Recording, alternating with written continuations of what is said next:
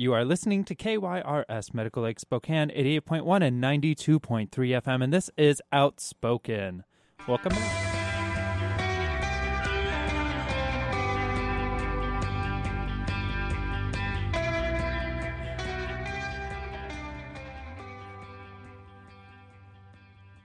It's like the first time you've ever spoken beyond that sentence, so none of us were ready for it. And here's the thing. I forgot we had an intro. for probably 2 seconds, I forgot. Like, We don't have an intro. No, we do. Wow. We do. We've had one for years. Yeah. That's hilarious. So I was just ready to go right into know. it, right? Heuston was into the on tech it. And then yeah, here's the thing. ruined Houston's his been perfect game. for every single time. And then here I am messing it up. Well, For real. that's all right. For realiness. It wouldn't be Hot Mess Sunday without Exactly. our hot mess. With a little hot and messy. Yeah. Hey, Jonathan. Hey, Sergey. You're looking really good. You got a haircut this week. I thank you. My favorite thing was your reaction Yeah. to my haircut. I'm like, wow, you feel like a superstar. Because I do like it a lot. Yeah, it it's is way really different. good. I love it. I have never had hair like this. Yeah. Let's be honest. Yeah. And so I went to who you go to all the time. Yeah. Because you always have great hair, and you Mhm. always say, I know Gerald, but Yeah. you always say such great things about his haircuts too. Oh, they're great. And yeah. so I finally, after like year, Mhm. was like, I'm just going to do this. I'm doing this. I'm Yeah. breaking it. Right. I was supposed to do it on Thursday, and I could not wait that long because my hair drives me crazy. 'Cause Yes, I can't yeah. do anything with it, and it's long and it's crazy. So I get in Gerald's chair, and he works at House of Pop. Mhm. We love it there. Ugh, Doug McCoy, amazing. just a really good owner. We enjoy him a lot. Yep. So I go there, and all I have to say is I just said to Gerald, you know what? I trust you. Mm-hmm. He's like, are you sure you trust me? I'm like, no, I do. Stop asking that question. This is weird. Yeah. you're making me worried. Yeah. No, and I do. And I love a hairstylist who will just go with their inspiration because I would much prefer that to happen. Yeah. In love with my hair. He took me shorter than I've ever been on the sides, but then left. Anyways, length cool. on the And then top, he gives me 5 different ways I can do my hair, Yeah. so it looks completely different every day. Yeah. Which is amazing. So now he's my favorite yeah, your person. Monday, Tuesday, Wednesday, Thursday, and Friday hair. Yeah. And then weekends are reserved for hair down. I'm very excited. love Yeah, it. so it's very different. So That's yes, awesome. I'm rocking the faux hawk. Yes, right you now, are. You and walked in, and I was like, "Oh my god, Look at that." So- I want my hair like his. But Gerald tells me, so I'm sitting there, and of course, Gerald Yeah. is a kick. If you Oh, need a he- new stylist, Please go. yes, To him. Yeah. he's at House of Pop. Ask for Gerald. You have to like book yourself out a few weeks. Cause Yeah, he's booked up. He booked. is. But he's amazing with men's haircuts. But he does great women's haircuts as well. he but- does great color too. but If you he- want color, he's great Yeah. at that. But he says to me, Jonathan. And like I said, he's a kick. Yeah, like he is you a will be kick. entertained the whole time. He's Yeah. like, Jonathan, let's do the opposite of what people like to do with haircuts, where it makes you look younger, but like 20 years. Let's take you like 30 years in the future. Let's make you look really old. Which is I'm like, code for Jonathan. We can't make you look any younger. We Right? might as well just do this. there's no. Let's just go the full way. He was hysterical. I told him, I will cut you. If Do you that's want what- full white? We want to bleach it? Bleach Right. it all the way out. Let's do that. Yeah. No, but I trusted him, and it was well worth the trust. Yeah. To do that, and then of course I talked to our friend who owns the place, Doug McCoy, and that was a lot of fun too. That man, I love his style. He recently they took photos of you. and Yes, when I put was it all there over, one and time. great photos that were all over Facebook. So, Yeah. Anyways, yes, haircut, stuff. and a good haircut always gives me a lot of sass. Yeah, get all you came in sassy. here and I was like, "This is a different person." Now, I want you, but I laughed at the thought of this. To get your hair dyed jet black, just black. I have Just been jet jet, black. black before, but not for like 10 years. Really? Yeah, Are you I'm- sure you don't want to do that right now? I am not. I'm not against it. You're not I against it? love Do drama. It. You know do me. it. That would Me be and so drama. funny. What? Yeah, that would be great. Because I think the one thing that Gerald always can do with it. Mm-hmm. me and he could the with me and hair color is Yeah. I've got a goatee. Yeah, And my goatee has a lot of white in it. Yeah. Because I'm no longer 20. so shape. So that. that's so you either have to shave Right. it, where I always feel like my face is 10 times fatter Mm-hmm. when I have no hair, or you dye it too. But if you do that, you look like you're an older guy trying to, so trying to be. it's saying. But you know what? I trust Gerald enough Yeah. that if he was ever to say, "Oh, we're gonna do this," I would just be like, "Hey, let's do it." Yeah, here's 'Cause it's that good. Here, I'll sell my soul for this. I know, 'cause right dyeing here hair it is really is. expensive. But Oh my goodness, it is. Yeah, it's But anyways, crazy. a lot of fun. Hey, yay. There's our shout out to. We get no kickback for it at all. So I know. shout out, and You're now welcome. Gerald just Sterile? Nope. Gerald just Gerald Stiles. the Sterile. Okay. It's the worst name ever. Gerald just styles the Outspoken Boys now. Yes, so apparently yes, he does. He's Yeah. that good. Houston hasn't come on board yet. No. But he's got really good hair, and he goes to the same stylist, correct, sir? That you Yes. can... Yes. Forever. Yeah. You've gone to the same Right? person. And you're going, again, you just got your... Wednesday. Yeah. And we have to admit, people, we've been trying to get you out to go find Houston. It's kind of like find Waldo. But if we're not, the hair is great. I always said you and Sergey have the hair on point. Now I'm trying to join your club, so we'll see what happens. Yeah. We'll do. It's going to be great. And Sergey- then Kurt will never have hair. So Yeah, that's fine. Kurt has no hair, but he can style his beard now. Hey, 'Cause and he's they got do a beard. They do beard work at House of Pop. They do. They trim beards Okay, down look, and they he's been style it. growing it out. He's like Kurt, can grow run it his out to fingers like through it. Dumbledore length, and then go there, and they'll shave it down to my length. I'm telling you, Doug. which is very Doug messes with his beard all the time. All You the should time. go. Yeah, That you should. you should. We're gonna get the Curter in there. Yeah, we As will. well. Sergey, plan. I have warned so many people about you with this next thing. So I've okay. always told people, and we talked about how I want to tell Cole. The greatest thing about you, and also the scariest part Yeah. about you as a friend, Yeah. is that you can't tell Sergey if you have a goal. Yeah, Unless you that's mean true. it. You got to That's think it true. through. If you mean it, share it with Sergey. He's such a good support and cheerleader that he'll do it. But you can't say things. I'm like wanting to tell Cole, don't talk in your sleep. Yeah. So you need to check. Maybe be a mute for a while. Maybe. Oh my gosh. Oh, But he knows. great. He's already Yeah. slipped a few things. you are, and Gerald and I had a conversation about this yesterday. Because you're amazing at that. It's such a as a friend, you are so good at trying to help people. Oh, but you're stop also it, but don't keep say going. if you don't want to. Because I had recently mentioned that I would like to be an outdoorsy guy. Yeah, it's What a trap. that means, It's a trap. it is. But you tempered yourself. I got to say. So I did. and you said you want to go on a hike. I said, haven't done that in like 20 years. Sure. Yeah. I'm just gonna go. I'm scared, but let's do this. Yeah, So we went on a hike. we did. And you were good. You didn't take I me did not to, take you on a mountain. We didn't go to Mount Hood or nothing like that. We Right. just which is typically It was on the plans, but right. we just didn't have time. Like, here's some tickets. We're actually going around the world. Yeah. And so we're going to climb a mountain in Antarctica because Yeah. I hear it's really great. Yeah. Because you do crazy things and you forget that Yes. some of us aren't. Yes. So you took me on a novice hike and it was awesome. Yeah, you loved it, right? Oh, absolutely loved Good, it. good, good. Absolutely. And you gave me a list of different ones around. So Yeah. now I'm excited to continue to grow my skill set and continue to hike because it was absolutely beautiful. So fun. And I survived, which was my number one criteria was survival. So did it. I didn't have to pee on anything like Bear Grylls. Didn't have to do any of that because he does that in any hike. Like he Oh my walks gosh, to the yeah. store and He'll be like, "Oh, I he have has to pee on my." right, he takes in a my straw, mouth pees on it, and yeah, it's crazy. Exactly. We didn't have to do that, but it was a lot of fun. So we were very helpful in that. I said it. Aw. You jumped on it like you do, and it was okay. Yeah. It was So, fun, right? right? And now you want to go again. Oh, gosh, yes. You want to do it. Good. Most definitely. I'm glad. That's the goal, is to inspire people to love it and go on their own. Right, Yeah. exactly. So Yay. what's going on with you? So that hike was really fun. It was. That was like the highlight of my day. Well, you had to drive right into town from a business trip and just went right Yeah, on the because I hike. went to your hometown, Wenatchee, Yeah. where I found the cabbage salsa you're always talking about, which Yes. they serve on the regular, just Found like it. you said. I was so It just- excited that there you it is. found it. I wasn't impressed though. I was not loving Because it. you have no taste. No, what it is I grew up in Wenatchee, so that's what they always did. So it Gotcha. becomes part of your. But yeah, Right, I get right, it. right, I yeah. get it. Yeah, because I was like, okay, I see. You were I see. describing where you were. I knew exactly where you went. Which I is knew so funny because exactly- you grew yeah. up in East Wenatchee, or in Wenatchee, and you went to East Wenatchee. I still all remember the it like the time. back of my hand. It's Yeah. about the size of the back of my hand. Yeah, so it is. it's not that hard. Yeah, you're right there. One Right. finger, one road. You got it. Right.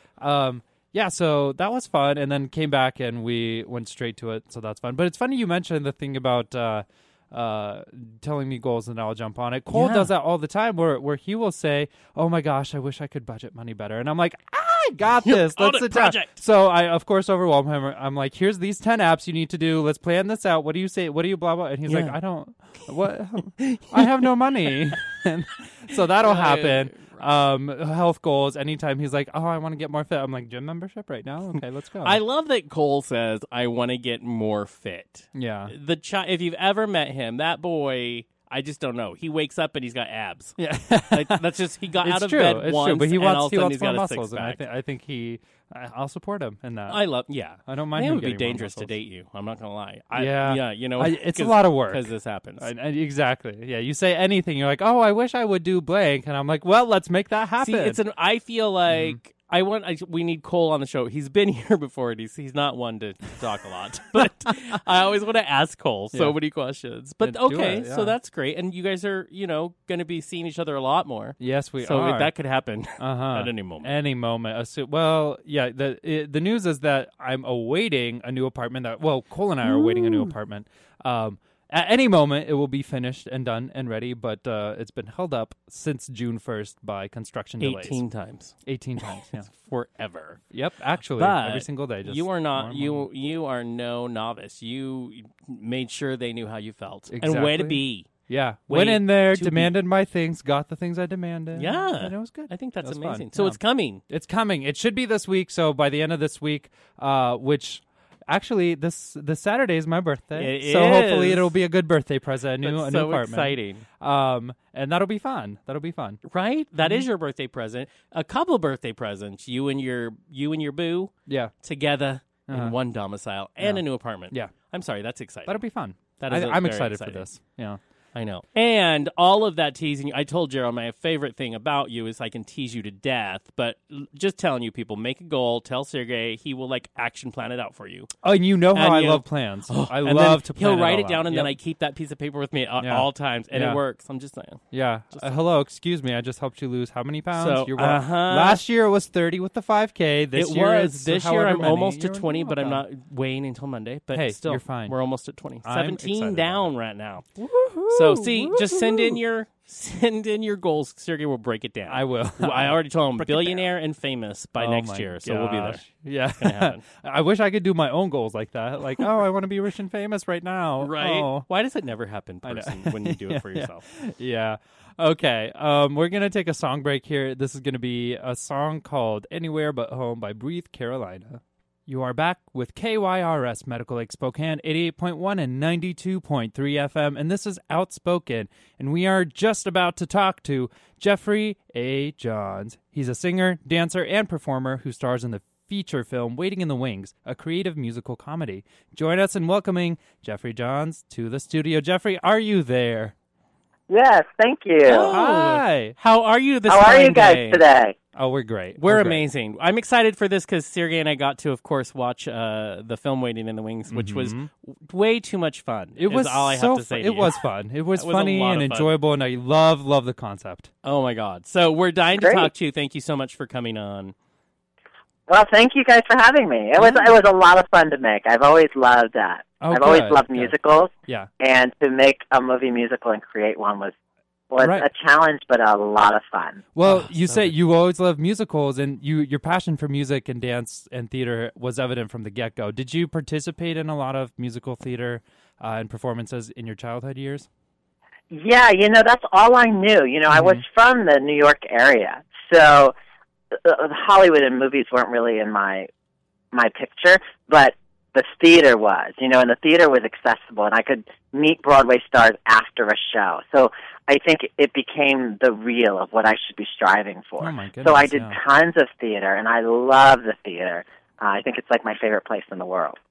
So, yeah, I would have to agree. As it's a sanctuary. I think a lot of us, especially gay boys, we loved. Now I know we'll get more into what this current film is about, but it does, little sneak peek, have something to do with the stripper and a Broadway guy kind of actor getting mixed up. But as an adult, you've been a part of a lot of shows. You were part of Naked Boy Singing on Broadway. Yeah. So is getting naked for your performances a running theme for you? Because if so, we have a few people who want to talk to you.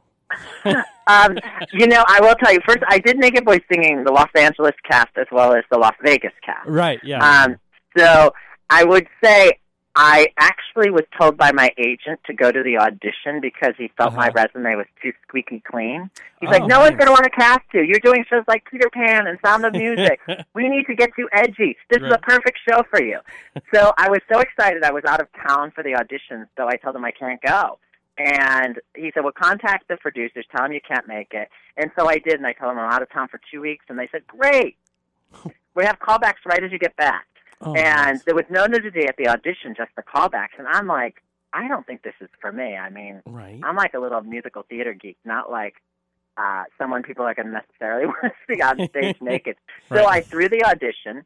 I mean, I did everything you should never do at an audition. I skipped around the room, and it was dreadful. And they applauded.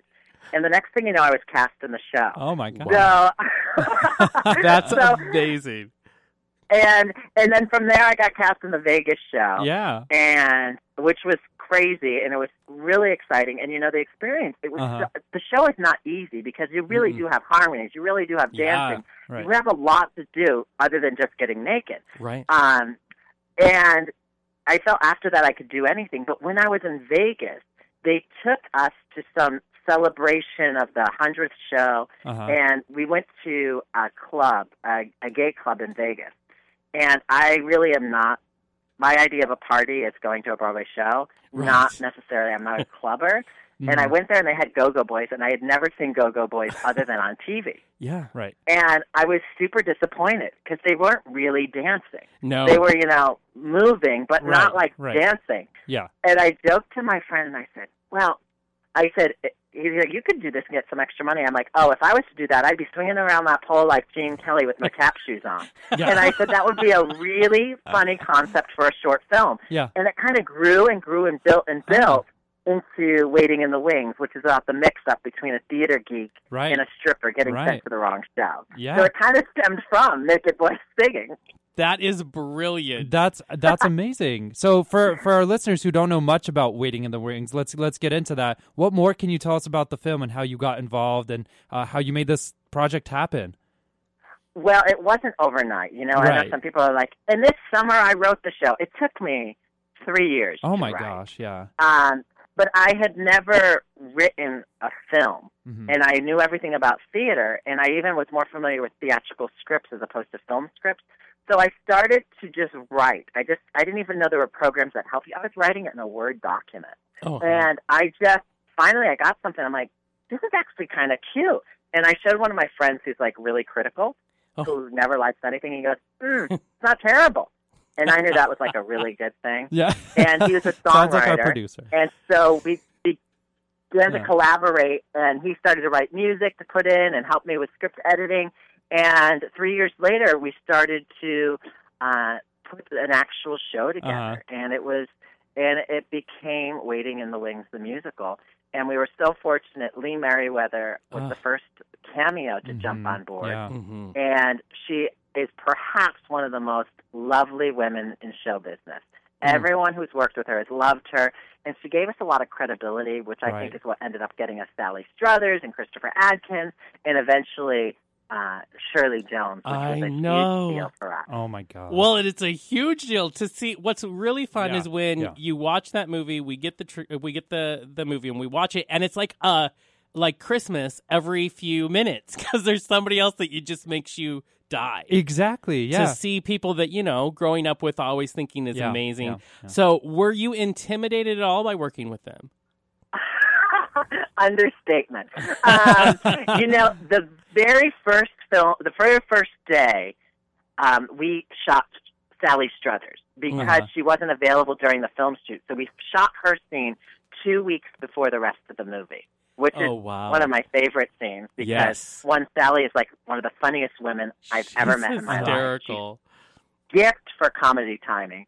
But I was like, horrified. I'm nervous. I had never done a big movie like this, and I had written it, and Sally Struthers is coming, and there were permits. And, I was, because I was producing as well, and it was so overwhelming, and she was there, and she was so wonderful, but I was really nervous. Really nervous. And then we filmed the whole movie, and it wasn't until 8 months later, after the movie had wrapped and edited, that we finally got Shirley Jones to say yes and be the final scene. Wow. Oh, how do you convince, these amazing parts of our history in Hollywood? How do you convince them to do a movie like this? It's really tough, especially because I had never done a movie. I'm going off of passion here. I didn't know how you contact celebrities. I did not know how the elements would work to put a movie together. I just knew I wanted this script to come to life, and I knew how I wanted it to happen. Right. And I definitely targeted cameos who love and have a passion for theater. Yeah. Right. And I think that was a big thing. This is a film, and I know it's been really successful on the LGBT film festival circuit, but it's not, I like to say it's a film about theater people. Yeah. Some are gay, some are straight. It's a film about people in a journey. And I think it crossed over into the mainstream film festivals as well. Right. And I think it's really just about heart and dreams, and everyone has different dreams. And I think this film is about specifically a theater dream, but I think we can relate to characters in the film.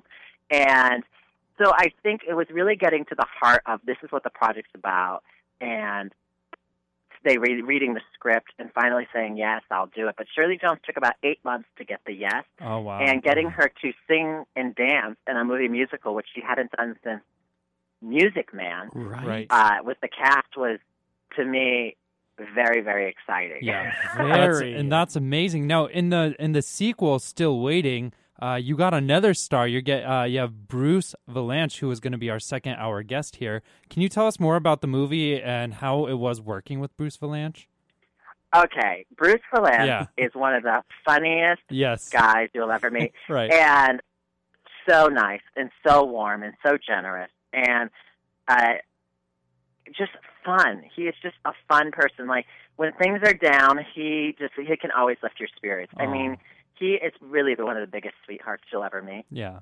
Well, so it's always great to work with him. He loves his potty mouth, but there's so much heart behind everything he says. Yes, right. We'll be right by the dump button here. Yeah, be by the button. Be by the beep button for him. That's awesome. Now you've got quite a list of even more than the first movie for this second movie of people making appearances. Is it exciting to make this Still Waiting? Is it more intimidating? Well, I think making a sequel to anything, I don't like sequels. Let's start with that. Yes. I'm not a sequel kind of guy.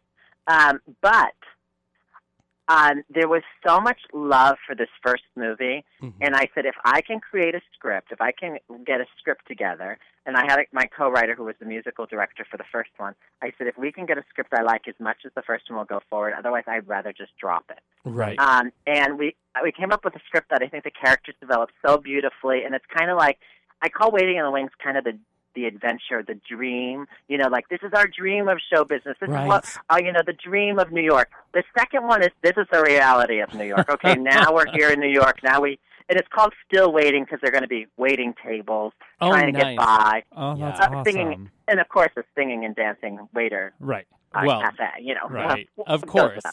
Yeah. And the thing is, I think there's a lot of expectations on a sequel when you have a successful first movie, right, and making it bigger and making it grander. And I think there was so much support by people who had seen the movie. Like Bruce Vilanch saw the first movie, and he became a really big cheerleader for us, and it just was wonderful. So I was really thrilled and honored that he joined us. Yeah. And we have a bunch of other cameos who joined us for the sequel because we were able to show them a product, though, from a first movie. And I think that's always helpful, not just like, I just have a dream of making a movie. Right. Your credibility is not really there. Yeah. That's awesome. Well, Jeffrey, what else can we expect from you coming out in the next few years here? Well, definitely Still Waiting because Waiting in the Wings is now available worldwide on iTunes and Amazon and on our website. It's available. But the sequel will be hitting the film festivals probably, I'm thinking either late this year or beginning of next year. Okay. My dream, I don't know exactly what's to come. There's one thing, there's been a lot of push to try to get Waiting in the Wings, the initial movie, up on its feet as a stage show. And I'm definitely looking into that because, we can always use no more musical theater shows. Yes. If you ask me. And that's one thing. I've always dreamed of doing a movie musical that's Christmas-themed, and I wouldn't mind bringing the cast back together one more time for a holiday adventure because nothing. We need a gay white Christmas. We do, and we I do. think Brilliant. this is the cast for it. I mean, we have so many Broadway actors in this film, who bring the talent. I mean, I listen to them and I'm like, wow. Mm-hmm. That is amazing. I'm just baffled by the talent that showed up. But again, I think we got different talent that showed up because it was a different style movie. Right, exactly. Some people who wouldn't have looked at an independent film were like, an independent movie musical? I've not seen this. Right. And of course there was a lot of fear, like it's going to be really bad. But we brought in the full orchestra piece by piece because we didn't have like this luxurious studio. We recorded it in a little small space. So we brought in the trumpet. Then we brought in the banjo. Then we, one instrument at a time. Oh, that's fun. We got this great orchestration. Yeah. Oh, wow. Oh, see, that's the kind of, I love that kind of, I mean, that's our show, You just do what you can, get creative, and be passionate, and anything can happen. Yeah, and I think when you lead with passion and you're thankful and appreciative of the people involved, you can really achieve a lot more than possible. Like our budget for our film was not what it should be. People are floored how low our budget is. But I took a second mortgage out of my house to make it. I mean, I only have a small house. Right. That I can only get so much. So I think you have to think, how much passion do you have, and how much can you personally do? So you don't have to pay other people to do it. Right. Like maybe I don't need 3 years in pre-production to prep for the movie. But in order to do that, I was like, okay, well, I can do this. I can design this. I can have this set up. I can have this ready to go. Mm-hmm. So we really only brought people on board, paid crew, like the week before. Whew. Right. Nice. Wow. Because I was the location scout. I was, I did all these things that you normally would pay. And I'm like, oh, no, I don't pay myself. Yeah. Let me do this. Oh, I don't pay myself. I can do this. And I think that's what passion is about. It's like figuring out how to get the best quality product. Yeah. And putting all the money up on the screen. Absolutely. Because that's what lives on. Oh. Yes, I was exhausted to the world when we were prepping to make it. But in the end of the day, it's like, but that's how we could get Shirley Jones, or that's how we could get the Dazzling One. Yeah. So that's how I could get whatever it may be. And I think it's also giving back to the community. Yeah. Since it was a theater film, we filmed in a lot of theaters. Yeah. And the thing that was great about that is now I say to the theaters, hey, if you're doing a special event and you need me to come or you want me to do any type of thing, I'm more than happy to reach out to the theaters, give them an opportunity to do a special screening for their season ticket holders, and we'll do a Q&A after. Mm-hmm. It's like I think it's not just about making the movie, it's about helping the people who helped you. And now that you have a product, you can do that. And I think that's what is wonderful about the film. And another thing we did with this film, I tried new things because everyone knows about film festivals. Right. I wanted to go. One thing I've reached out to some gay men's choruses and let them do a screening. They took care of getting everything all set up. I showed up. I did a Q&A after. They got to keep the profits for their cause, which is to get the gay men's chorus to have those fundraising events. Here was something different, unique, and yet fit the genre so well. Yeah, and like we did that. We're actually not far from you. We did one with Boise, Idaho. Where I was up there with the Gay Men's Chorus, which was probably my favorite screening we had of the entire film. It was incredible. Awesome. Yeah, and I performed up there in Coeur d'Alene years ago. Oh, Coeur d'Alene Summer Theater. Yeah, your neighbor. Yeah, beautiful that's there. Right. Oh, awesome. You need to get to the Seattle Men's Chorus and do it there, and we will trek ourselves over there because that would be an amazing show. Is this a promise? It is a promise. You don't even know. I'm going to mark this down. Do it. We have this on air, right? We can go back and record this. Exactly. There you go. Here. We would love that. First of all, the film in the end was one of the most charming and entertaining films I've seen in a long time. So, I mean, it was amazing. I cannot wait for the sequel. Yeah, we are still waiting, and we will keep still waiting. Yeah. Thank you. I think you'll like it because I think it really. What I love is the characters really right where you left off is where they begin. Right. And I think it's kind of this one has more of a villain, like you have the whole sabotage. It's not the first one had a lot of innocence and charm. Yes. Yeah. This one is now we're meeting real theater people here, and now the world's not so charming as it was for Anthony when he was in Big Timber, Montana. Right, right. Well, Jeffrey, thank you for joining us today. Your passion is so alive. It's so refreshing to hear that. Excited now. We were excited to talk to you, and hope to see you soon in Seattle. Yes. Well, I'm gonna hold you to this, guys. Yes. I'm gonna try to get it up. I'm gonna try to get it up to Seattle, and you'll be the first to get an invitation. Oh, I cannot wait. You have to do it. Thank you so much, sir, for spending time with us today. Thank you guys so much. You have a great Sunday. You too. Bye. Bye-bye. And that was actor, singer, dancer, performer extraordinaire Jeffrey A. Johns, who stars in the feature film Waiting in the Wings. It's a creative musical comedy, and it is so much fun. Sergey and I were able to see it, and now there's going to be a sequel, hopefully due out at the end of the year or the beginning of next year. Mm-hmm. Be sure to check it out if you haven't seen it, and we'll be watching for him to show up in Seattle because we'll be right there. We will. And now we're going to take a song break, and this one kind of has to do with musical theater and everything Jeffrey's about and what's coming up in our dish. So this is going to be The Origin of Love by from Hedwig and the Angry Inch cast. You are back with KYRS Medical Lake Spokane, 88.1 and 92.3 FM, and this is Outspoken. Outspoken is funded in part by the Pride Foundation. For more information, visit pridefoundation.org. Outspoken receives support from 9 Bar and Bistro, featuring a full bar, food menu, and trivia on Thursday nights. Located at 232 West Sprague Avenue. More information is available at 509-747-1621. Outspoken receives support from Northwest Fair Housing Alliance, a local nonprofit that provides education, counseling, and advocacy to help eliminate housing discrimination and ensure equal housing opportunity. Information at 1-800-200-FAIR and online at nwfairhouse.org. Outspoken receives support from the Unitarian Universalist Church of Spokane, serving the community with a non-dogmatic religious environment, welcoming all people, regardless of race, sexual orientation, gender identity, and physical ability. Information online at uuspokane.org or 509-325-6383. I'm in a very interrupting mood today. I think. It's so awesome. You're like, hey, my turn. All right. You're done. Love it. I love it.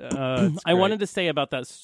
The reason I chose this song, because obviously we're going to be talking a lot about gun laws in Orlando. Yep. As I received an email from an editor, I had written an article, and an editor of one of the newspapers who wants to run it, he writes back and he said, here's the thing, let's do these little tweaks like editors do. He said, but here's the thing. Because we're going to be talking about this, not just this weekend, not just this month, not just this year, because unfortunately we need to talk about it for a very long time to come. And that is sad. One of the things, I love Hedwig and the Angry Inch. I loved it when it was a movie. I loved it before Neil Patrick Harris took it. I loved it when he was on it.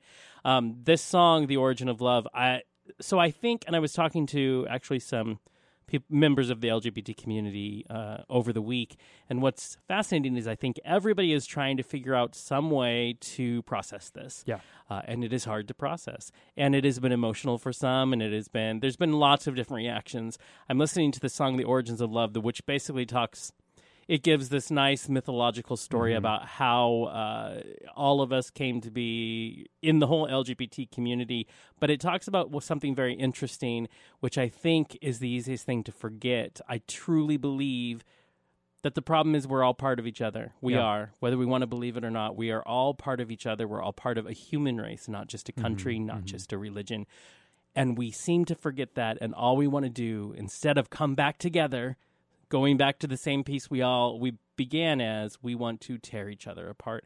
And so that song to me is amazing in that way. It talks about two lovers who were torn apart by Zeus. You know, he cut them in half by his lightning bolt, and how all of our lives we're just trying to find our other piece.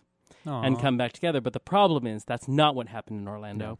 It is not what continues to happen across our country. Yeah. And I get it that we've been talking about it for a week, but I also don't apologize that we need to continue to have Here's that the thing. We're going to be talking about this probably every single week. Our 4th of July show, we have decided we're going to dedicate predominantly to this topic. We're going to be talking a lot about the state of our nation kind of thing, where we're at, what we're doing. So that is going to be almost an entire show dedicated to that. We're going to keep this conversation. It's coming up. Yeah, our July 4th weekend, we're going to be talking about what kind of nation are we? Yeah, what kind of nation do we want to be? I know. I'm sorry. I was just reiterating what you were saying. Yeah. Because, like you said, this is a conversation that you also get the feedback from people that they're tired. Right. Yes. Exactly. No kidding. I know. Me too. But that's no excuse. Right. And people, everybody is talking about this, and we need to do something. So much talk and so many articles and so much opinion is going on, but why can't we actually do something? And I read an article today that said why this mass shooting still won't change anything. Yes. And I mean, it was run in the New York Times. Exactly, yeah. Mm-hmm. And still to this day, we're seeing that it's not going to change anything. Because as they said, when Sandy Hook, 20 little children are mowed down and nothing changes. When a holiday party is attacked in Berkeley and a bunch of people killed, nothing changes. What makes us think that 49 people killed and even more injured is going to change it? And the problem is, we all got the people who were sending us text messages and emails, and they were like, I think this could be, what makes the change. And then watch Capitol Hill for a week and realize that the last thing they want to do is change. Right. And that's the problem. So we're talking about, and I will say, Outspoken has posted things all week. Yes, we have. And we have gotten interesting comments. Everybody has a right. Free speech. I'm glad you shared. I don't agree with a lot of them, basically saying it's the same stance that keeps us exactly where we are, which is it's not going to help if we do more gun laws. Well, nothing's going to change. It's about the gunman. Accurate. And guess what? It is about the gunman. Yeah. And what helps to take that gun out of his hand is gun laws. Exactly. Stricter gun laws. And why is it always about, if people mention gun laws, it automatically means we're going to take away everybody's guns. Right. It's an extremist reaction. What happened to, can we have a conversation about how we can help maybe stricter regulations where this is not as easily done? And then you get it'll happen anyways. Mm-hmm. The problem is it shouldn't be as easy to happen as it is in this country. I didn't say take away your handgun. Like Samantha Bee said on her show this week, I said I'm going to take away an assault rifle that mows down people in 45 seconds. Mm-hmm. That's what I want to take away from you. Please, can we? No apologies. And the fact that, you know what, and Obama made a thing just a few weeks back where he said, you're on the no-fly list. You can't board an airplane. Yes. They won't let you, but you can go out, buy a gun, no questions asked, no waiting period. Mm-hmm. Here you are. Go at it. Yeah. Why is that a thing? Why are we so concerned about the safety of our airplanes and not the safety of our schools with guns? Because we have one of the most powerful lobbyists in NRA. In Washington, the NRA, trying to make it so scary, and they always make it about the extreme and not about a logical, rational conversation. Thank you. First of all, NRA, you have the responsibility to protect people from your rifles. That's what I'm saying, is you have the responsibility. It's on you for lobbying and making these guns so easy to get that people are dying. Yes. This is your fault. So take ownership of that. Do something about it. This is on you because you have made it easy for actual, probably terrorists, actual murderers, actual people to get their hands on the guns. And here's the thing. People that say just gun laws won't stop anything, I beg to differ. So does that mean we do nothing? That's my question. Does that mean we just sit back? Because guess what? Nothing has changed since Sandy Hook. Nothing has changed since Columbine 20 years ago. Nothing has changed. So what's you the sit there and alternative? you're just like, whatever. No. Yeah. Right now, Republicans have a bill on the Hill that would require the government to delay the purchase of a gun for 72 hours for anyone who is a terrorism suspect or has been the subject of an investigation within the last 5 years while a review takes place. 72 hours is not enough. No. That is not. That's a Band-Aid on a sucking chest wound. Yeah. The Democrats have a bill that would extend background checks to guns bought online or at gun shows, which are the notorious loopholes in the system. That's how you do it. I'm not saying the Democrats have a better bill, but I'm saying it's better than what the other side is trying to do. 72 hours? What is that? And one of the opinions of the journalist who wrote the New York Times article is saying the problem really is in an election year, no decisions will be made until after the election. Yeah. That's a bad way, for lack of the term I want to say, a bad way to do politics. Yes. Because then it's not, yet again, it's not about the people. Mm-hmm. It is about your politics and your need to be right and to win. And it's about time we took the voice out of the NRA. Yeah. They should not be as powerful a lobbying group as they are. Actually, no one.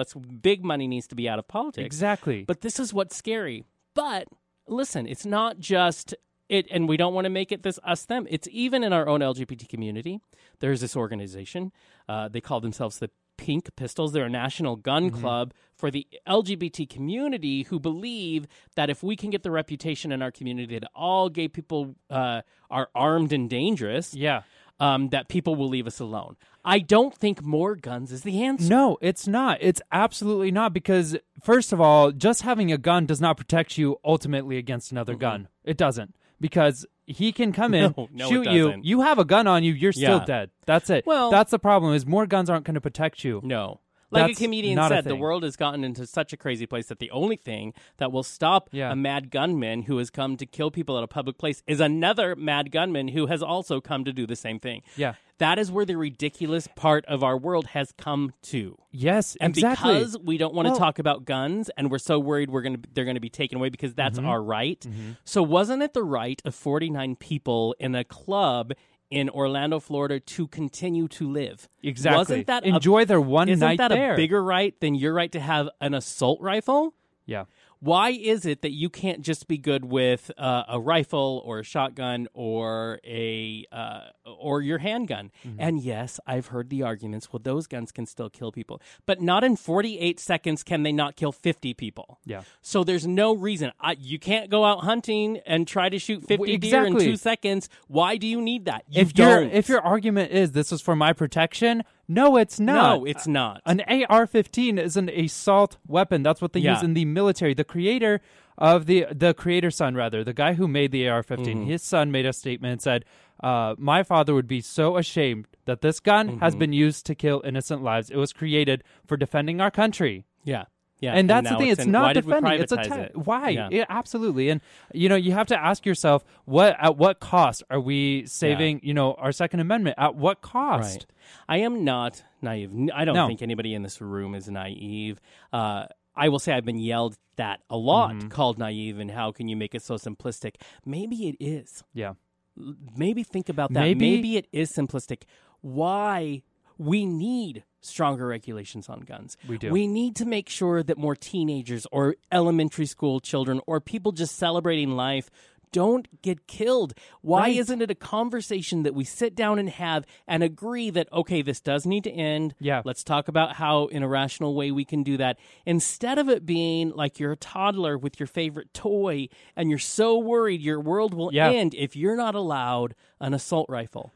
That is not logical. That is not logical at all. Working in a rational conversation. And it's time that we understand that and we come together and we know that we need to have this conversation. I guarantee you, friends and family in Orlando right now are having to have these conversations on a daily basis. Well, you know what? You know what is the most upsetting thing to me is that people in Orlando, the governor of Orlando was asked to make a statement and say, are we dealing with this? The governor of Florida. That's what I meant. The governor of Florida. He decided, they asked him to make a statement. He said, well, there's not much we can do on a regulation basis. We're going to look at this. Which is not true. And then they asked him, what is the best thing they can do to help the people? And he said, well, the best thing you can do is just pray for them. Are you kidding me? No. Are you kidding me? First That's of all, the best thing you can come up with. And just pray. We've done that every single shooting that has happened. And what has happened? And here we are at the worst and here's the thing. Mass shooting in U.S. history. If you are a religious person, I challenge you, go check out the Bible. Go listen to the G's, and he will tell you that faith without work is dead. Hallelujah. Do something about it. That is now do that something there's about a it. thing, because I was just going to say, much respect for whatever your belief system is, but in the end, prayer without action is nothing. Nothing. You're not doing anything. Hope without action, do nothing something about changes, and it's time to do something. And I'm tired of the same argument that we've had every time is how nothing changes, and we continue this here. So if we don't actually do something about it, then we can look forward to more. And we are going to see more of this. And absolutely more numbers of casualties. Yeah. And I'm tired. I don't want to have a conversation with you about why, because it's just one-sided. Yeah. Because I think in this country, the conversation is done. Yeah. The problem is people are dying. The solution is we have to do something about it. There is no conversation in the middle. No. There is no conversation that somehow your Second Amendment rights, your right to bear arms, that said, they didn't have AR-15s back then. They didn't have assault rifles. Yeah. So your right to bear arms doesn't much count. different back then. Yes, much different, and this doesn't count. And it doesn't supersede do anybody else's right to live, to exist. Exactly. I mean, that's and why isn't that first. the conversation? Yeah. Why isn't the conversation about the sanctity of human life? Right. Why? I just read a story this morning about, and this happened in Pakistan, and lots of people say, well, that's Pakistan. The fact is, in human beings, it shouldn't happen. Yeah. Where a family disagreed with the marriage of their daughter to this man, and she was pregnant with their child, and their solution was they took them to a small canyon and shot them in the head. Yeah. When did we get to this point in human history where we no longer talk to each other? Yeah. Where we no longer respectfully disagree? Where the only answer is, you don't agree with me, then I need to kill you. Yeah, you're done. You don't exist. It has happened in so many groups. It's close to us because we're in the LGBT community, and I have watched it. You have seen it. We know how hard people can be treated due to a difference of belief systems, just from us being just who we are. We have to do something. Yeah, I know civilization is not civil. I know that. I know we have a history of violence in this world. Just because we know that doesn't mean it has to stay that way. Yeah. This cannot just be the status quo. This cannot just be, it's another shooting. How many times have we said another one happened? Yes. Why? And why is it not an isolated incident? If I hear one more person say, I can't believe this happened here, or this doesn't happen here, I want to smack them. Yeah. Because guess what? We don't have the luxury of that statement any longer. Don't. Yeah, I'm ashamed of that. We haven't had that luxury of that statement for decades. The fact is, it does happen here. And you know what? And I don't want it to be our turn. Yeah. It should never be that way. It can't. It should. Exactly. Your turn. What is this? A turn? Like, why is that so common knowledge and common thing that we just say, okay, well, where is it Well, next? this time it happened here. Yeah. The next time it happened here. It's so like are you waiting? You just pick. You wait until it comes to your front door? Yep. How smart is that? Because it will. Right? It will if we don't stand up and do something. And you know what? There's Try a lot to of work people together. There's a lot of people out there who in this moment are still, we still have American pride. We can't forget about this. No, here's the thing. I don't have a lot of pride of living in a nation that just puts it aside and says, well, again, we've had another shooting. We're not going to do anything about it. I have no pride in that. I want to have American pride. Yeah. I am thankful to a country that allows us to speak. But the problem is, just because you're thankful and grateful for a country doesn't mean you turn a blind eye when something is wrong. Yeah. The fact is, we've said it time and again, and so many people have said it as well. When the political system is the way it is, when the NRA has a louder voice than the President of the United States, the largest, most important office in our land, when these things happen, when we continue to fight to take away rights from human beings, we have a problem. Yeah. When the largest mass shooting in U.S. history, how many times that needs to be said, happened to our world, and it happened to LGBT people, and no representative out of Texas, no matter what he says, can take it away that it happened to us as well, and we have a right to grieve, and we can still grieve that it is not only LGBT problem, but it's a national problem and a religious problem. It is. But when are we going to stop? Yeah. And say, okay, we probably can't stop every evil person in the world, but we can probably do something to make it a lot harder. Why don't we look at Germany? Why don't we look at Australia? Why don't we look in Canada, who, compared to us, with 20-something or 60-something mass shootings in, the last few years, and then you have Germany, who's had 7. Yep. Those 7 are still horrible, but the fact is, they're 3 times less than ours. Exactly. What is happening? Why Since is that 1996, Australia has not had one mass shooting. Not one. And guess what? You can have a gun in Australia. Yeah. They have not banned and taken away your guns. They've heavily regulated. Exactly. That's what we want to do here. How do you not see that? Why their are we guns. so why Clearly are we so the solution is there. Yeah. So why are we clear. so scared of that? And I really think it's the NRA. Yep. Because, they've like made I said, you scared of it. A large voice makes a lot of money on Capitol Hill. It is not in their best interest to have any more strict gun regulations. So it's not your politician who is supposed to represent you that's speaking. It is the NRA pulling the strings in the background. Absolutely, and it is. That's the problem. And you know what else they're throwing out there? A lot of fear tactics, because that's why I think it's fascinating to listen to people go to the extreme arguments. That's not what we're trying to do here. We're trying to have a conversation. And unless you can acknowledge this is a problem we need to fix, and by fix it means do something. Right. But we can't, because you're so caught up in the rhetoric of the NRA and they're taking away our guns. I don't understand that. We need to come together and remember, first, I'm a human being. Yeah. Second, I have a right to have a gun. First, I am a human being. First. That is more important to me, to figure out how can we work together? How can I care more about you being alive than about this cold, hard weapon in your hand? One of the stories that you told me that many people have this story of, we saw the parents seeing if their children had survived or died. We saw it all on CNN, and you had said, and I do apologize if this is, I don't want to be too personal in your personal life, but you had shared a story about how you called Cole right away, because just the thought that if that had been him. It's awful. It's awful to think about. That's what we all should think about. What if it was someone you care about a lot that you think could be at a gay nightclub somewhere, whether you agree with that person or not? When my own sister, who is very, very religious and Christian, can text me and say, all I can think about is you and how much I love you, and that maybe you don't know how much I love you because I haven't said it, because our family has had a history of not being as supportive. Isn't that more important? So every time you have this thought of, I'm going to fight and I'm going to scream and I'm going to say, don't take away my guns, I want you to stop and think, what if that was someone that you loved? What about that mother who waited 17 hours before she found out for sure that her son was dead? What if that was you that got the text message that said, Mommy, I love you. He's coming. I'm going to die. Maybe we start there and we try to find where our humanness is. And then we have a conversation about how, you're right, this can't happen. How can we fix it? And everybody sit down at the damn table. Yeah.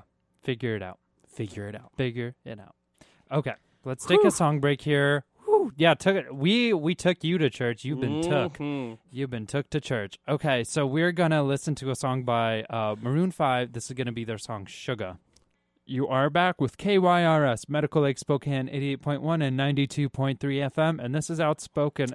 It got a little hot in here. It did, hot and steamy. But here's the thing. Someone was asking me to describe our show to them because he's like, you guys are so funny. Yeah. And I'm like, well, first of all, I appreciate that. Yeah, thank I know you. and we are. We are. We have a good time. Yeah. And I said, we try our very best to mix entertainment with serious issues, because my guess is in the listeners' personal lives, they can be funny and they can be serious and they can be passionate and they can be angry. It's like they have all of the emotions. It's like they're human or it's something. like they're human. Wow. And I said, basically, our show's a lot like that. We try to be very entertaining, but at the same time, there are things we have to talk about. Exactly. This is what the whole concept of the show was to be, what would I talk about with my friends at a coffee shop? And then we just have microphones. Yeah. And special celebrity guests coming in. You know, because that's my life. That's it's how like Bruce Valanche comes into a coffee shop with you, sits down, and talks to you. That's how my life goes. Yeah, right. That sounds perfect. No, but it's so true because, and it's appropriate because there are times in your life when it's time to laugh and time to have a good time, and that's absolutely good. Let's play that song. Turn, turn, turn. There is a season. There you go. Moving on. Jonathan's actually going to sing it for you. Here we go. go. There you go. Right. It's a show. I didn't know we bought is. concert tickets, but you did. That's fine. Front row. Front row. But then there's time to be serious and talk about the serious topics, and we'll do both. We'll do both here. I know, and actually, that's one of my favorite things about our show is that we try to just be real. Just gotta be real. Yeah. And be frank, be honest.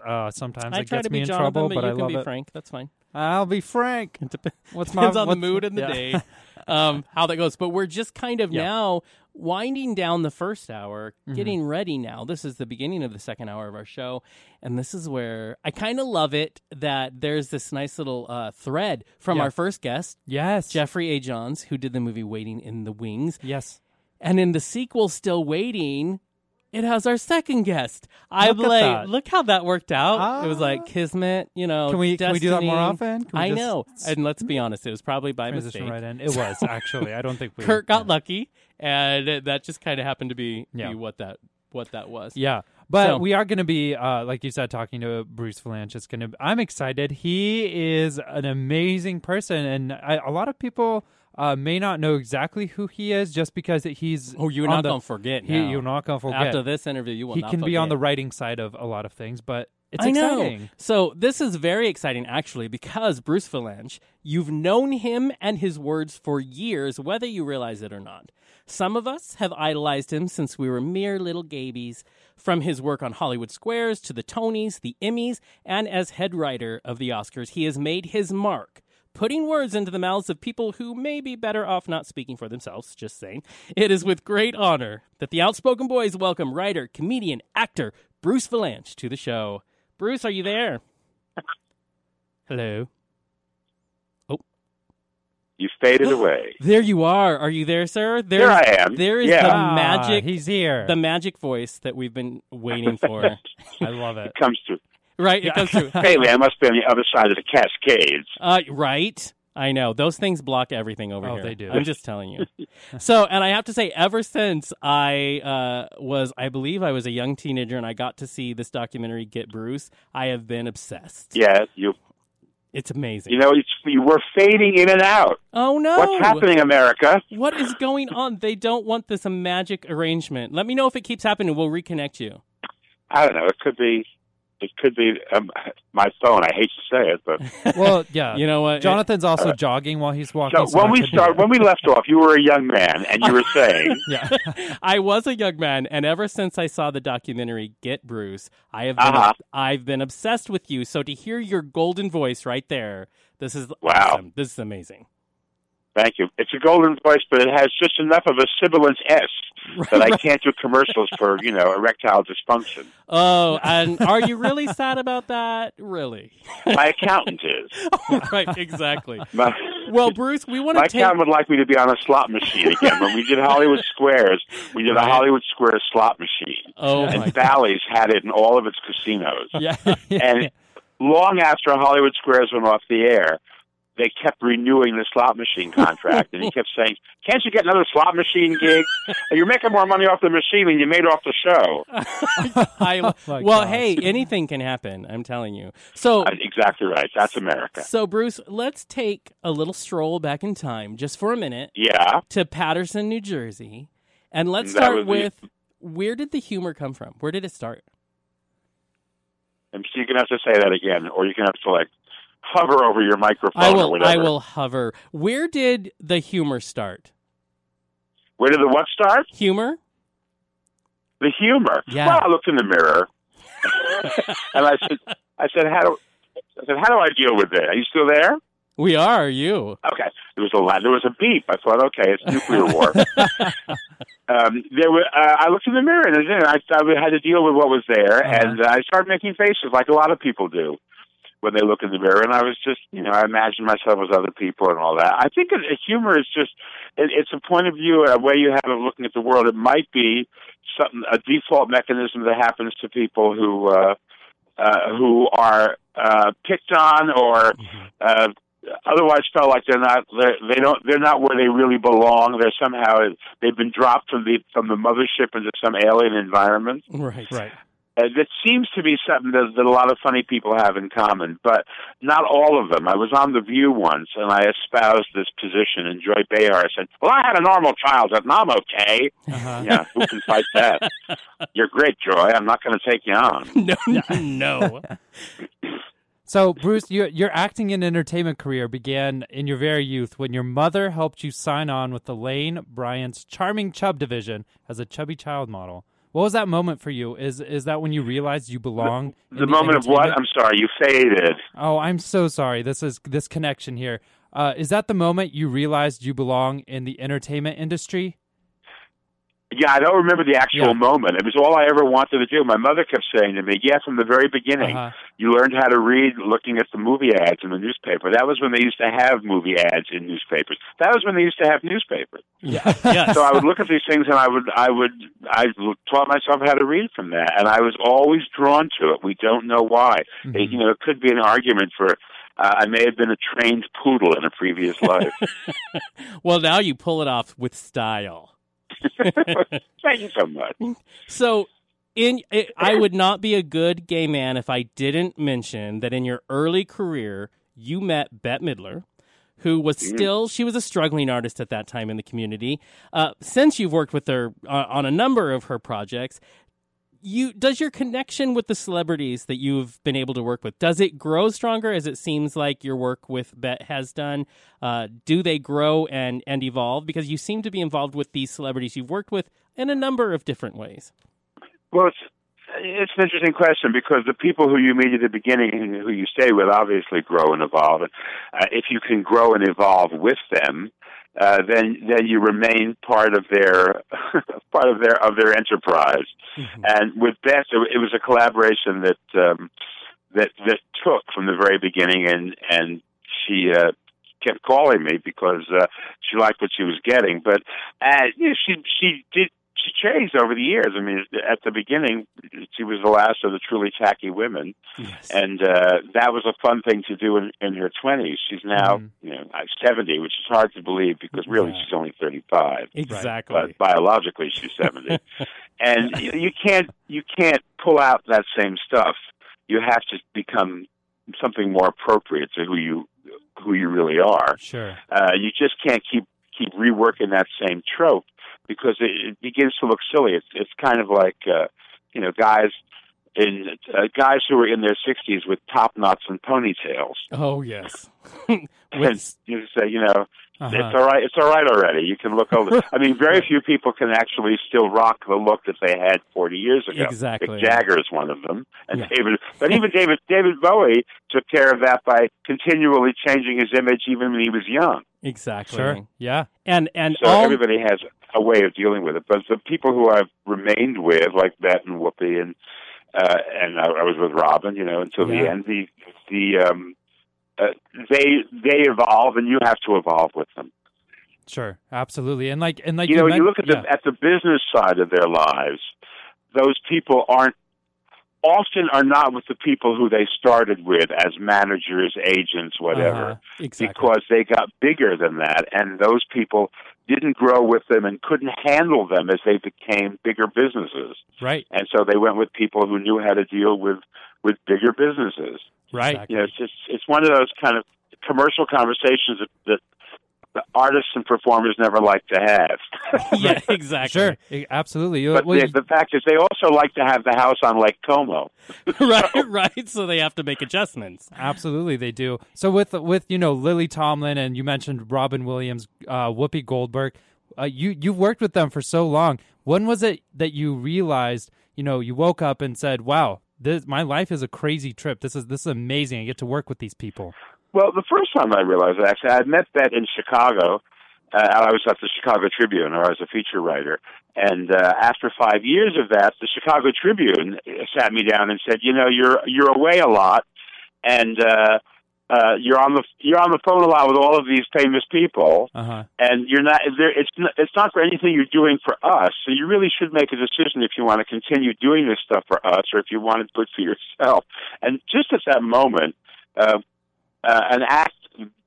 Bette had a dresser whose brother started the Manhattan Transfer. Oh, wow. And at that point, the Manhattan Transfer, we had put their stage act together, and they got a television series, a very short-lived summer television series, and they asked me to write it. And so I had that offer on the table, and I thought, well, I'm just going to take a leave of absence and go out to Hollywood and write this television show and see what happens. And I never came back. Oh, no, and then everything else is... So that was the point where I said to myself, gee, I guess I really am in this, and all these people who are bold-faced names are people who I know and work with.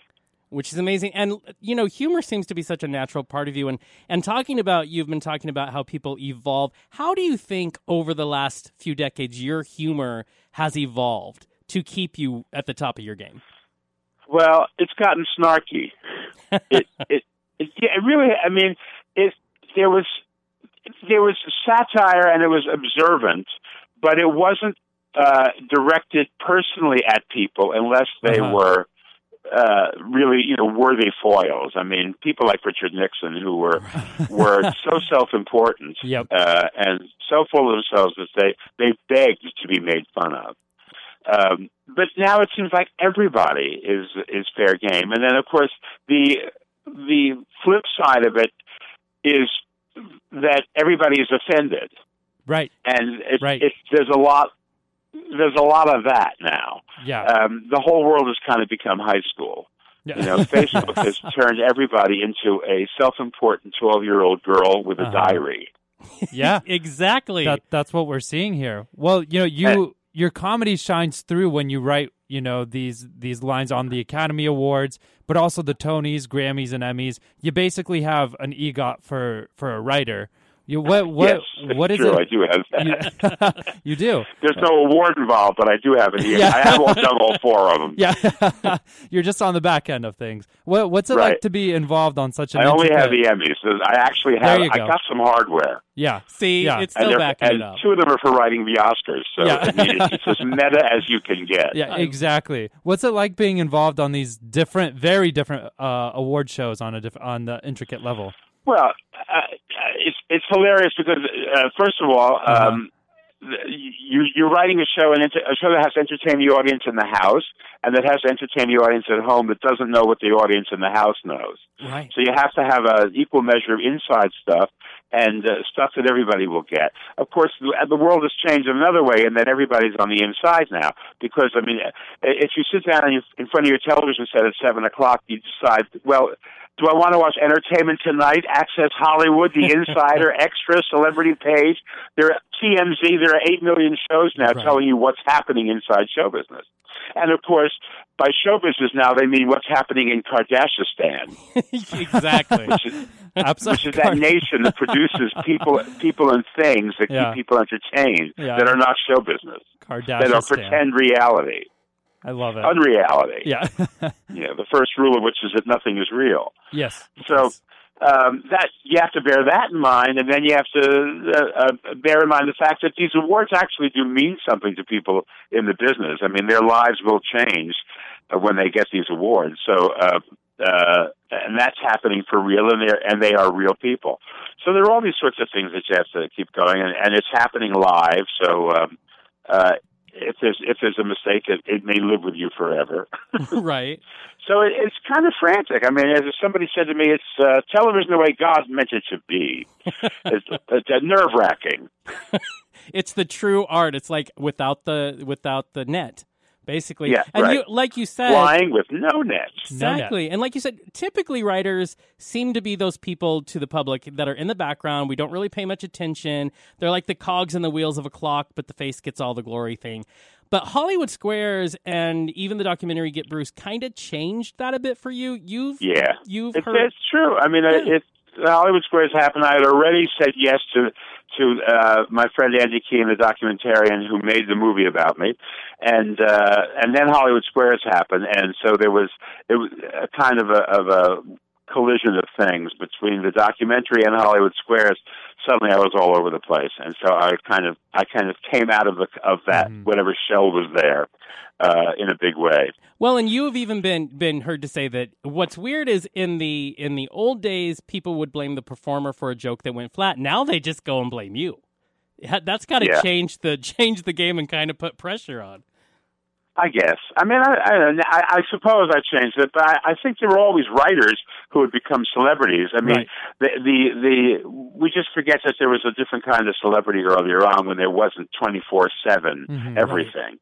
But I mean, if you are old enough to remember or a student of it, you go back and there were people like Bennett Cerf and Goodman Ace and Dorothy Kilgallen, and they were all big celebrity personalities who were writers, and many of them were reporting on other celebrities. But Walter Winchell was a big celebrity, and he was a journalist. True. So, I mean, he was kind of like, the talk show of his day. I used to say he was the Johnny Carson of his day, but then you have to update that reference. Right. Because, there are people who were young enough that they had no idea who Johnny Carson was. Oh, so sad. Sure. Yeah. True. Yeah, I know. Well, the sad part is that they don't really give a rat's ass. I mean, they don't care. They if it didn't happen in their lifetime, it didn't happen. Right, exactly. So it's it's just strange that way. And it is strange. When you hear that Steven Spielberg wants to remake West Side Story, you think, why? Right? Yeah. The first one was why? great. Well, it's totally. And then people don't know. Yeah. A friend of mine is a producer at TMZ, and a couple of years ago, Harvey Levin, who's older than all those kids in the bull ring that sit around there every morning pitching him stories that this is what the show is about people getting out of cars. Yeah. He said, this is a big day. This is the 30th anniversary of Natalie Wood's death. And they all looked at each other like, Natalie Wood? Who's Natalie Wood? And you could see it they were Googling Natalie Wood. Oh, and you goodness. could see them on their phones going, she's the chick from West Side Story. Right? Yeah. Oh, I saw that in high school. Or, yeah, she was in the James Dean picture. Right. James Dean they remember for some reason. Right, but, right. Yeah. It was hysterical because Natalie Wood was a big star, and it was a big story when she died. Yeah. And the National Enquirer, every year trucks it out for their older readers. Yeah, right. There you go. Well, speaking of these, musicals, you're an actor as well, and you had a great, very successful turn as Edna in Hairspray. Hairspray. I ironed my way across America. Yes, you did. Which do you prefer, the acting or the writing?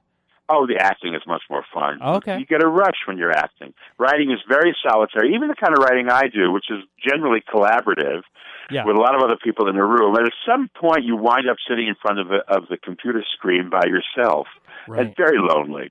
Yeah. And that's, the difference is you have to. The porno is right there. I mean, that's exactly. in the old days you had to actually go into the locked drawer, but now it's right there. It's so easily accessible. So it's not quite as lonely as it used to be, I suppose.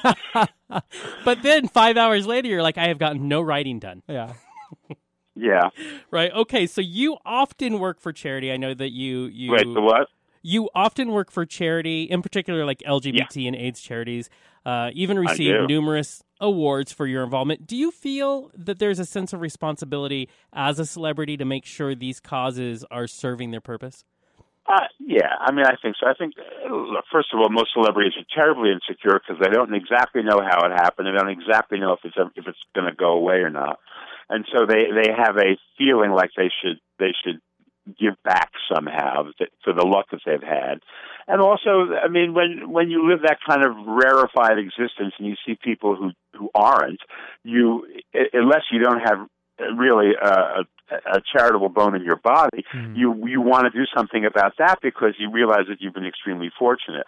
And most of the people who are in the show business come from the kind of weird backgrounds that emotional backgrounds that they want to do something positive. So there is a lot of that, and but in practical terms, I got involved in all of the AIDS work because nobody else would. We had to take care of ourselves, the gay community. I mean, because the government wasn't going to do it, and everybody else was terrified. Right. Exactly. So we and a natural place to go with the show business component. One reason, there being so many gay people, so we were so much more effective than other segments of the population. And also, we know how to raise money. I mean, and we know how to change the culture. And if there is any good to come out of Orlando, it is that the gay political and social structure has now become a gun control lobby all of its own. Exactly. And we get this stuff done. Exactly. Well, and you mentioned Orlando. I mean, I remember way back a lot of the conversation after 9/11 from comedians was about what a challenge it was to just continue to do what you do. And now that the LGBT community in the nation has suffered this huge tragedy in Orlando with Pulse. It's a perfect storm because we've totally isolated the gun people because they're the only ones. They have no defense here, and we are exposing the fact that the reason that they have no defense is because the victims were people that they hate. Yes. So we have coupled their normal gun behavior with the victimology. They're happy these people are dead. Yeah. And that's all they have to hide behind. So we're exposing them for who they are, which is, I think, going to cause a great cultural shift in the whole gun argument. And that is the hope. As a comedian, how do you navigate when there's this deep, troubling incident that happens in our country, and as 9/11 was, how is it to navigate that when you are a comedy writer? It's a minefield because a lot of people died, and so you have to like lay off a little. You know, the expression "too soon." Yeah. You know, you can't even do it. I mean, the other night I said, well, I'm leaving now. I'm going to go take Donald Trump for a walk around the Disney Lagoon. Right. Yeah. Well, there was a laugh, but then there were people who went, oh, because, you know, a little kid died. Yeah. Yes. And he just died. So it's like, maybe you need a little time before you can do that one. On the other hand, you want the memory is fresh in the mind, and that's what makes the joke so funny. Right. That's why you immediately turned it around into something that you can make a joke about. Well, this but it's a political joke that has teeth. If that isn't going too far. No, exactly. No, it's not. Right, With this year's election, I mean, it's so easy to make those jokes. How do you balance, you know, being an informed and good citizen and then making jokes about it because it's just, you know, it's a crapshoot. It's gold. You cross your fingers and whistle twice. I mean, it's you just never know. I mean, you have to go into it saying some people are going to be ticked off about this. Yeah, right. There's no question about it.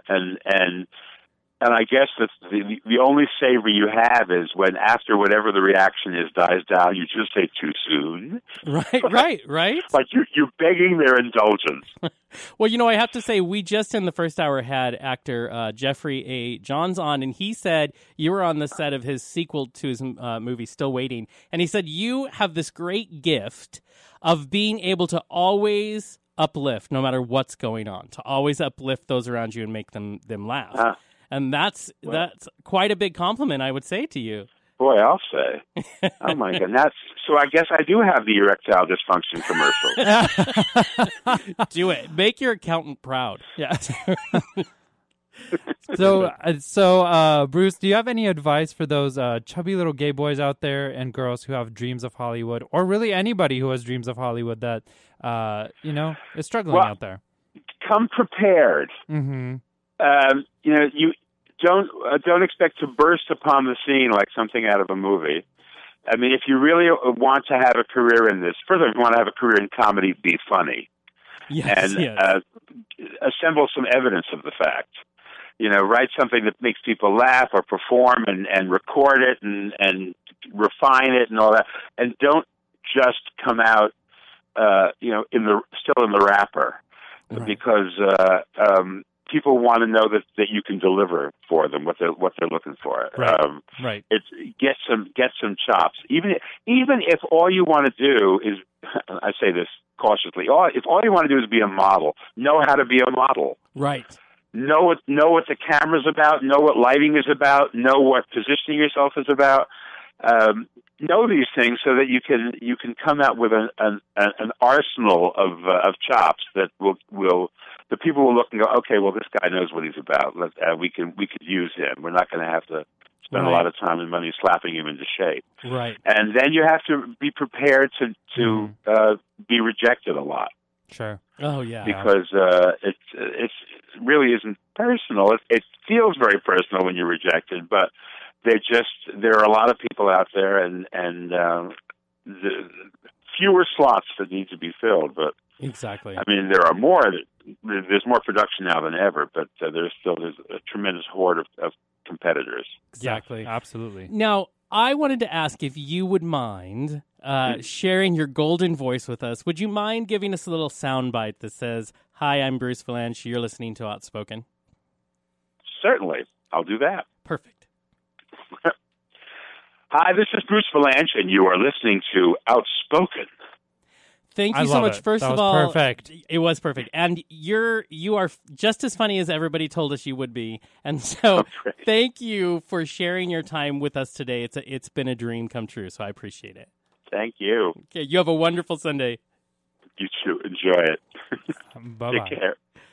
And that was the incomparable, hilarious, so funny Bruce Vilanch. So if you don't know him, just tune in to the Oscars the next time, or the Emmys, or the Tonys, because he's probably written them. Exactly. Anything they say comes from his brain into their mouths. Right. And here's the thing: if you have a chance, go watch Get Bruce. It is a hilarious documentary that talks about his relationship with these stars. Yeah. Bette Midler's in it, Lily Tomlin, all of them talking about him writing for them through the years. Yeah. He is a force, and he has been a force for decades. Yes, he and has. he doesn't show any chance of making that go away. So very exciting interview for us. All right. So we are going to take a song break here. This is going to be Cobra Starship with You Belong to Me. You are back with KYRS Medical Lake Spokane, 88.1 and 92.3 FM, and this is Outspoken. It's been a crazy, passionate 2 hours. It has, and we just talked to the incomparable comedy extravaganza, Bruce Vilanch. Yes. Bruce Vilanch. And I absolutely love him. Yeah, he was a fun time. I know. And he was hilarious, just like people. I mean, my God. Yeah, And imagine him funny. He is funny. He just goes one after the other after that. Wow. He is just, He's his rapid mind fire. is always on, Yeah, and I think yeah, that's amazing because mine is rarely. Yeah, really. yeah, exactly. I mean, let's just be real. And it's hard to be, it's not that it's hard to be naturally funny, but it's hard to be a comedian, especially doing stand-up or writing. You and I have written a few of our own programs, and it's rough. Writing and jokes, I think writing the pressure punchlines to is pretty always challenging because you're wanted to be constantly funny. It's on a consistent basis. At least when you're just like naturally humorous, I feel like there's not as much pressure. Right, because I feel like you and I are naturally humorous. We are, and sometimes we can sit down and write funny things because we have time. Yes, and you do need time. I think time is important, but for Bruce, it's within a commercial break, he'll have 30 more things for you to say. Right, he's just too rapid. I know he's good. Yeah, so you have to definitely be on your game to keep up. Yes, but he's a funny man, and that was a lot of fun. Yeah. I just want to shake his hand because he's Bruce Vilanch, but also because he has, shaken hands with Bette Midler and Lily Tomlin. 1 degree but we separation. I've shaken Lily Tomlin's hand, but Whoopi Goldberg. Drop that one. I will. I'm going to drop that I love name it. Right Whoopi there. Goldberg. I love that he was on The View once. And Robin Williams, sad, but I know. Wrote for him for years. Yes. So, anyways, it's a lot of fun. Friends. It's fun when we get to have a true legend on our show who's Yeah. still, working and doing a lot of great things. So Right. Also, we remind you in the first hour we spoke with Jeffrey A. Johns. Go check out his movie Waiting in the Wings because the sequel is going to be coming out in about 6 months. Yeah. From now, but it's a funny. If you like musical, if you like campy, if you are very much into Yes, and it's the gayness of it all. Yeah, and even though it's not a gay movie, but no, it just feels like we would. I enjoyed it because of that, probably. Well, and it's kind of like all the things I love. Gay theatrical Freaky Friday almost because they kind of just do this little accidental swap, but it's a hoot. It's fun. The characters are really funny. They're really fun. They have a lot of just humorous little moments in there, and that's the fun part. Exactly, yeah. they're little one-liners. Yeah, exactly. Yeah, and it is funny to watch the theatrical gay kid. Yeah, accidentally be a stripper. Have to be a stripper, and the other guy get confused because they. Yeah, you go to the same talent agent and they've mixed up the photos. Right, and then the stripper has to go be in a Broadway show. Right, and he has no idea how. No, and doesn't even realize it. Let me just tell you, there is shirtless and tiny underwear boys. Tiny underwear. That's my favorite. They are pretty attractive. Just gonna say that's a bonus. Yeah, that's a bonus in the show. It is a big bonus. Yeah, a huge bonus. So I love it. I want to let everybody know that on next week's going to be an interesting show. We have Adam Lippin. He is the CEO and founder of Cuddlist.com. This is going to be fascinating because his mission is to offer a safe way to engage in the healing power of intimate, non-sexual touch in a touch-isolated society. It's a good point. We're a touch-isolated society. He actually throws parties where you cuddle. You just cuddle, which... This is a big thing in New York, I will tell you right now. And Japan. And it's been there for a few actually, years. in Japan, you can hire a cuddle prostitute. Yes. You hire... and they're not called like that. It's non-sexual. No, it's not sexual. And it's not stigmatized at all. It's just, hey, I'm here. I'm staying the night. I'm away from people. I just need someone to cuddle. And you cuddle. And I've said I will do that because I love to cuddle. Right. And word has it out there, Cole Gardner... calls me an expert cuddler. So I'm just going to say, if I'm an expert cuddler, then I can work in Japan for a dime and a nickel. I'm fascinated because not only we do live in a society where we no longer touch, we no longer make that interaction. So I'm fascinated by this concept. I will say the first time I heard about these parties was like probably 6 or 7 years ago. Oh, really? My friend Matthew Pippin was going to the American Musical and Academy for the Arts, and Dramatic Academy for the Arts, AMDA, in New York City. And he told me, so I went to this really cool party, and this is what we did. And I remember thinking in my head, you are so weird. But it's a valid thing. It's a valid thing that's going on. So we will talk to Adam Lippin next week. Yes, we will. About this very interesting concept. Yeah. And we will be cuddling the whole time. And we will be. Bring in your Snuggies. Right. Bring in your cuddles. Yes. I'll bring in Cole. We'll cuddle. Do it. It'll be perfect. No, but Houston, that means it's you and I, kid. Yeah. You have. All right. And Kurt. Kurt doesn't get a cuddle. He can bring in his dogs. Yeah. No, but I think it is very interesting to talk about, we are not a very touchy society anymore. We have it's very away much from that. handshake or, and just and a lot of it's impersonal. We're going to send you an email. I don't want to call you. I want to send you an email. Right. Maybe I'll text you on Facebook. And maybe I'll text funny? your cell phone. Yeah. But just don't get too close and no talk. And hey, I get it because I'm like that. And I would love to explore, the difference between, not the difference, but the correlation between things like that, text message, social media, things that actually don't bring us together. They keep us apart. Right. Contrast to popular belief, and the relationship between people who have anxiety in large groups, because so many more people have anxiety in large groups. Yes. Because it's that contact you don't want to make, even eye contact, even like being around people. It's a lot of work. And when you don't connect to other people and you begin to not see them as human beings, that's when horrible tragedy can occur. Right. Because so we have no respect for all humanity. of you loners out there. No, that's not what we're saying at all. But it's very interesting to hear the science behind it. So I'm excited. It is. I'm excited. Should be interesting. Anyways, I thought it was going to be a fun show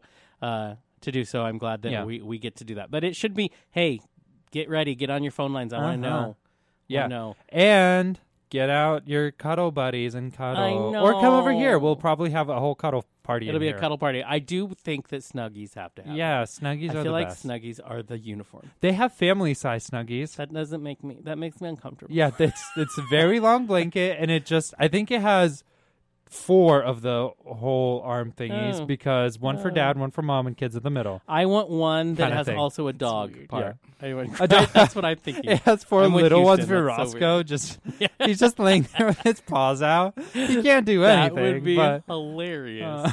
It's also what do they call it? The straitjacket for Roscoe. Yes, there you go. He does need that. Yeah. It's the only, because he also expert cuddler, but he's aggressive, forceful about it. Very forceful. Like he will cuddle rape you. Yeah, he's That's gonna how do that's it. gonna happen. Houston, how do you feel about cuddling and hugs and being intimate with people on a non-sexual basis? I like it. You like it? I think I said this past shows that I'm a very handsy person. Is not the grabby. I'm very grabby. Get those grabbers out of here. I like holding hands and hugs and cuddling and stuff. Yeah. Well, I have to say, I don't think it's hard to be a part of our show, as every past intern can attest to, because we're a huggy show. We hug each other. We We don't leave each other without a hug. Yeah. We're very that. We embrace that personal communication through hug. Because it's a way to show each other you appreciate them. But on this level, I don't know what I think about this. Well, you know what's weird? I had a fling, I should say, way back in high school with a guy who hated cuddling. I don't understand that. I don't think you can trust anybody. And exactly. And so like I would always try and be like, hey, why don't we cuddle now? And then he'd be like, why? What's the point? What's the point? Excuse me. Right. Well, it was, needless to say, it was a month long, and then it kind of ended because no cuddles. See, how do you even exist? What's even the point? That happens a lot on Grindr. I'm just saying. Yeah, I don't guys are like, what? Houston, would you go to a cuddle party? I don't know. You don't know? I feel like that might be a little weird. Yeah, because I like cuddling when it's just like you and a person you're dating or something. I don't know if I could just do it as friends. Huh. Yeah. Yeah, maybe. I can do it as friends, but I have to be close to them. Right. Like it has to be Girl, you do not know when we go to Seattle and we sleep on the same bed. Right, this guy is like cuddling right up into me. I'm like, okay, Jonathan. He wants his cuddle party. Simmer He's down like, simmer down. Yeah, backs right in. Here, you be the big spoon. No, I will not. I will not. That is hilarious. I can't even breathe.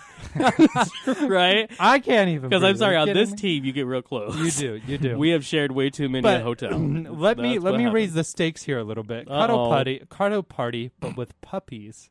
I'm in. Cuddle party. I'm in. I would do it. But you know what? They're going to pee everywhere. Well, that's beside the point. But lick you all over. But those are cute. Yeah. Just lick your face off. Houston is not. Houston's not convinced. Yeah. I just found out the past couple days I'm apparently allergic to cats now. Wow. Now, all of a sudden. First of all, we're not shocked. Yeah. I feel like every day he could legitimately develop a new allergy. Just don't get allergic to your dogs. Yeah. Don't do that. I hope that doesn't happen, but it's probably gonna. I feel like, anything that, Houston's he's gonna be allergic to sunshine soon. Yeah. It's gonna be to air, to water, to clothes, exactly. to cuddles, to winter. I do want to mention, everybody remember our own Houston Tilly. It has his own vlog. Yeah, dude. You can go find him on the YouTubes. The YouTubes. You can subscribe. I subscribed today. Yeah, you did. Finally. There's a new one up. Yeah, you did. And we watched it this morning. Yeah. So I love watching them. They're fun because, crazy. I love watching people's vlogs because I'm so fascinated about other people's lives. Right? I don't know why. It's just so great. I'm like, well, mine's kind of boring. It's not. No, but I just want to see if others people are exciting. Right. You know? It is fun. So you can go find out what it's like to be in the life of Houston Tilly, our very own intern here, because it's kind of crazy. Just type in my name in the search bar. Yep. You find it. And then say, subscribe. Yes. Working up to that 100. Yes. Do it. You'll get it. Okay, we're going to take our last song break, and then we'll let you go for the day. But this is going to be Just Verge by Owl City. You are back with KYRS Medical Lake Spokane, 88.1 and 92.3 FM, and this was Outspoken. So be sure to tune in next week as we have a little cuddle party just for you. It's going to be a lot of fun. We will see you next time. Bye.